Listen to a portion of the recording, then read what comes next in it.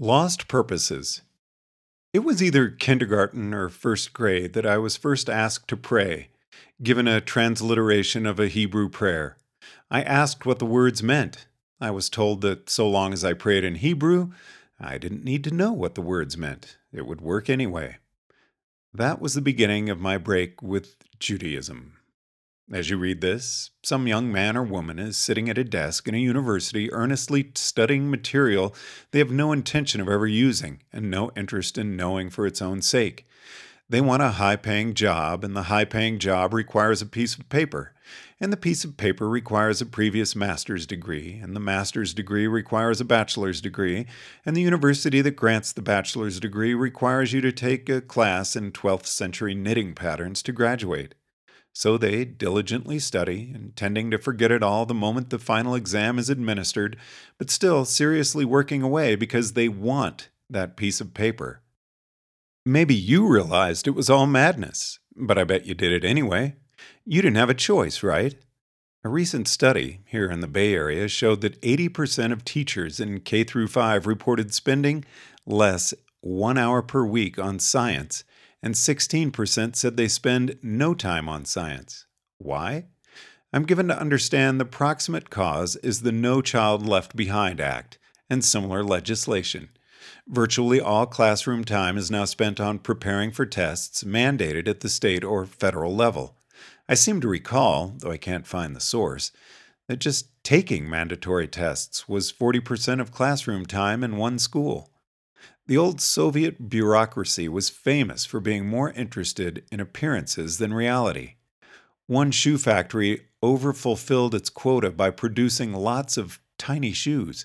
Another shoe factory reported cut but unassembled leather as a shoe. The superior bureaucrats weren't interested in looking too hard because they also wanted to report quota overfulfillments. All this was a great help to the comrades freezing their feet off. It is now being suggested in several sources that an actual majority of published findings in medicine, though statistically significant with p is less than 0.05, are untrue. But so long as p is less than 0.05 remains the threshold for publication. Why should anyone hold themselves to higher standards when that requires bigger research grants for larger experimental groups and decreases the likelihood of getting a publication? Everyone knows that the whole point of science is to publish lots of papers, just as the whole point of a university is to print certain pieces of parchment, and the whole point of a school is to pass the mandatory tests that guarantee the annual budget. You don't get to set the rules of the game, and if you try to play by different rules, you'll just lose. Though, for some reason, physics journals require a threshold of p is less than 0.0001. It's as if they conceive of some other purpose to their existence than publishing physics papers. There's chocolate at the supermarket, and you can get to the supermarket by driving, and driving requires that you be in the car, which means opening your car door, which needs keys. If you find there's no chocolate at the supermarket, you won't stand around opening and slamming your car door because the car door still needs opening. I rarely notice people losing track of plans they devised themselves. It's another matter when incentives must flow through large organizations, or worse, many different organizations and interest groups, some of them governmental. Then you see behaviors that would mark literal insanity if they were born from a single mind. Someone gets paid every time they open a car door because that's what's measurable. And this person doesn't care whether the driver ever gets paid for arriving at the supermarket, let alone whether the buyer purchases the chocolate, or whether the eater is happy or starving. From a Bayesian perspective, sub-goals are epiphenomena of conditional probability functions. There's no expected utility without utility. How silly would it be to think that instrumental value could take on mathematical life of its own, leaving terminal value in the dust? It's not sane by decision theoretical criteria of sanity. But consider the No Child Left Behind Act. The politicians want to look like they're doing something about educational difficulties. The politicians have to look busy to voters this year, not 15 years later when the kids are looking for jobs. The politicians are not the consumers of education. The bureaucrats have to show progress, which means that they're only interested in progress that can be measured this year. They aren't the ones who will end up ignorant of science. The publishers who commission textbooks and the committees that purchase textbooks don't sit in the classrooms bored out of their skulls. The actual consumers of knowledge are the children, who can't pay, can't vote, can't sit on the committees.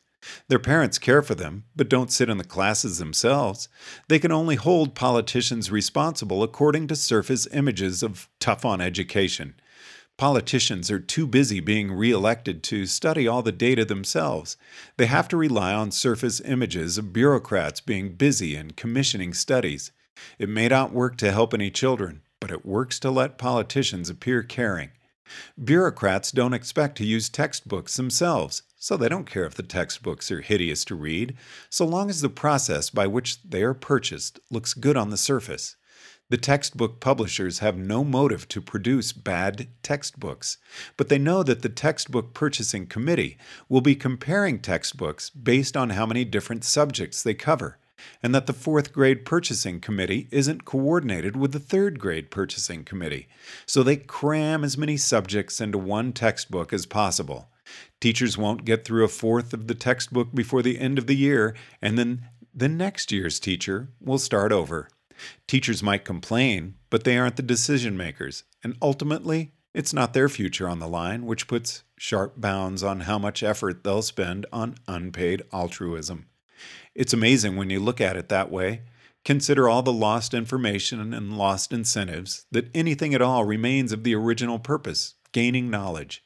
Though many educational systems seem to be currently in the process of collapsing into a state not much better than nothing. Want to see the problem really solved? Make the politicians go to school.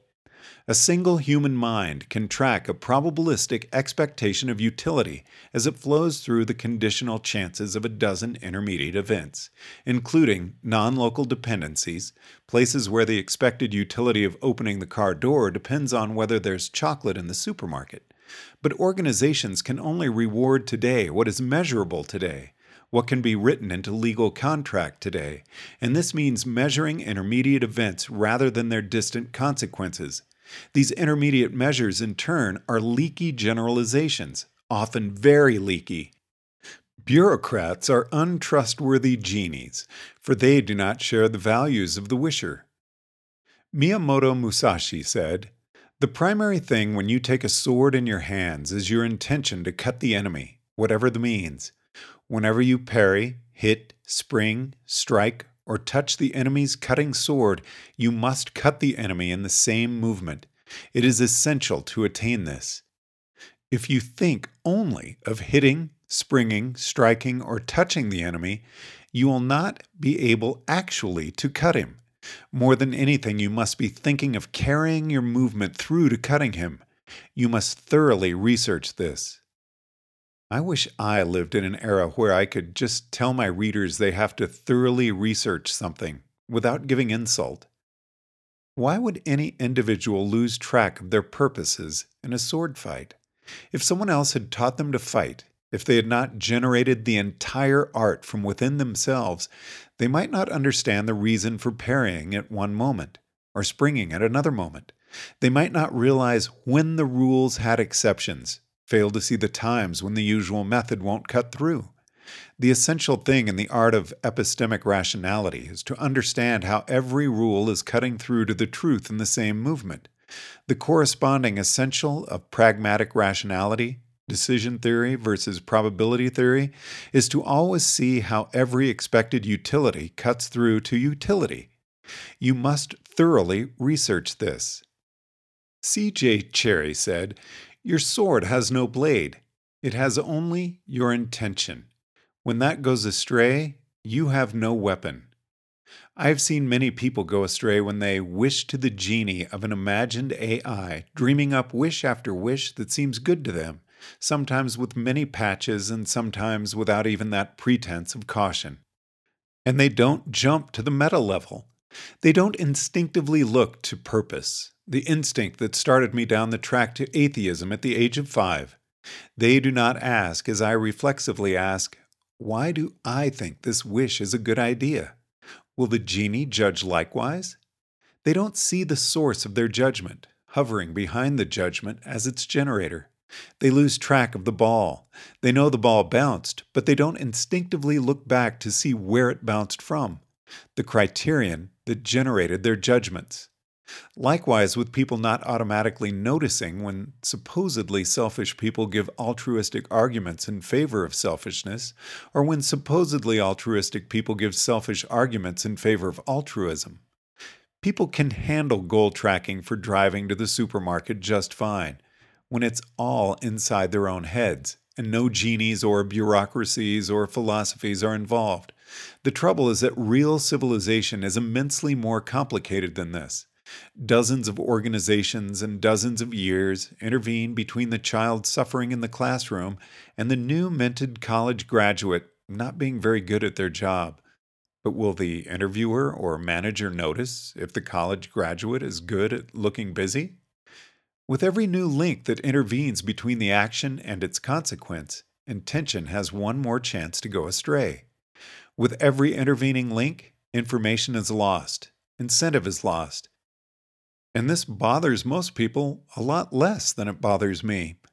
Or why were all my classmates willing to say prayers without knowing what they meant? They didn't feel the same instinct to look to the generator.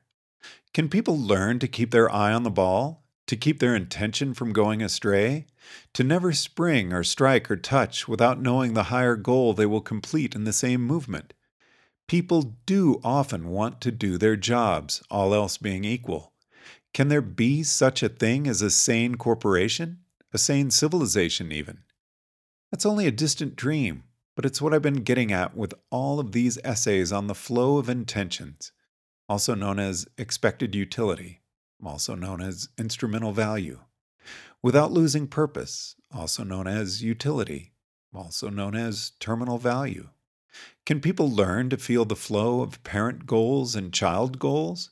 To know consciously as well as implicitly the distinction between expected utility and utility? Do you care about threats to your civilization? The worst meta-threat to complex civilization is its own complexity, for that complication leads to the loss of many purposes. I look back and I see that more than anything, my life has been driven by an exceptionally strong abhorrence to lost purposes. I hope it can be transformed to a learnable skill.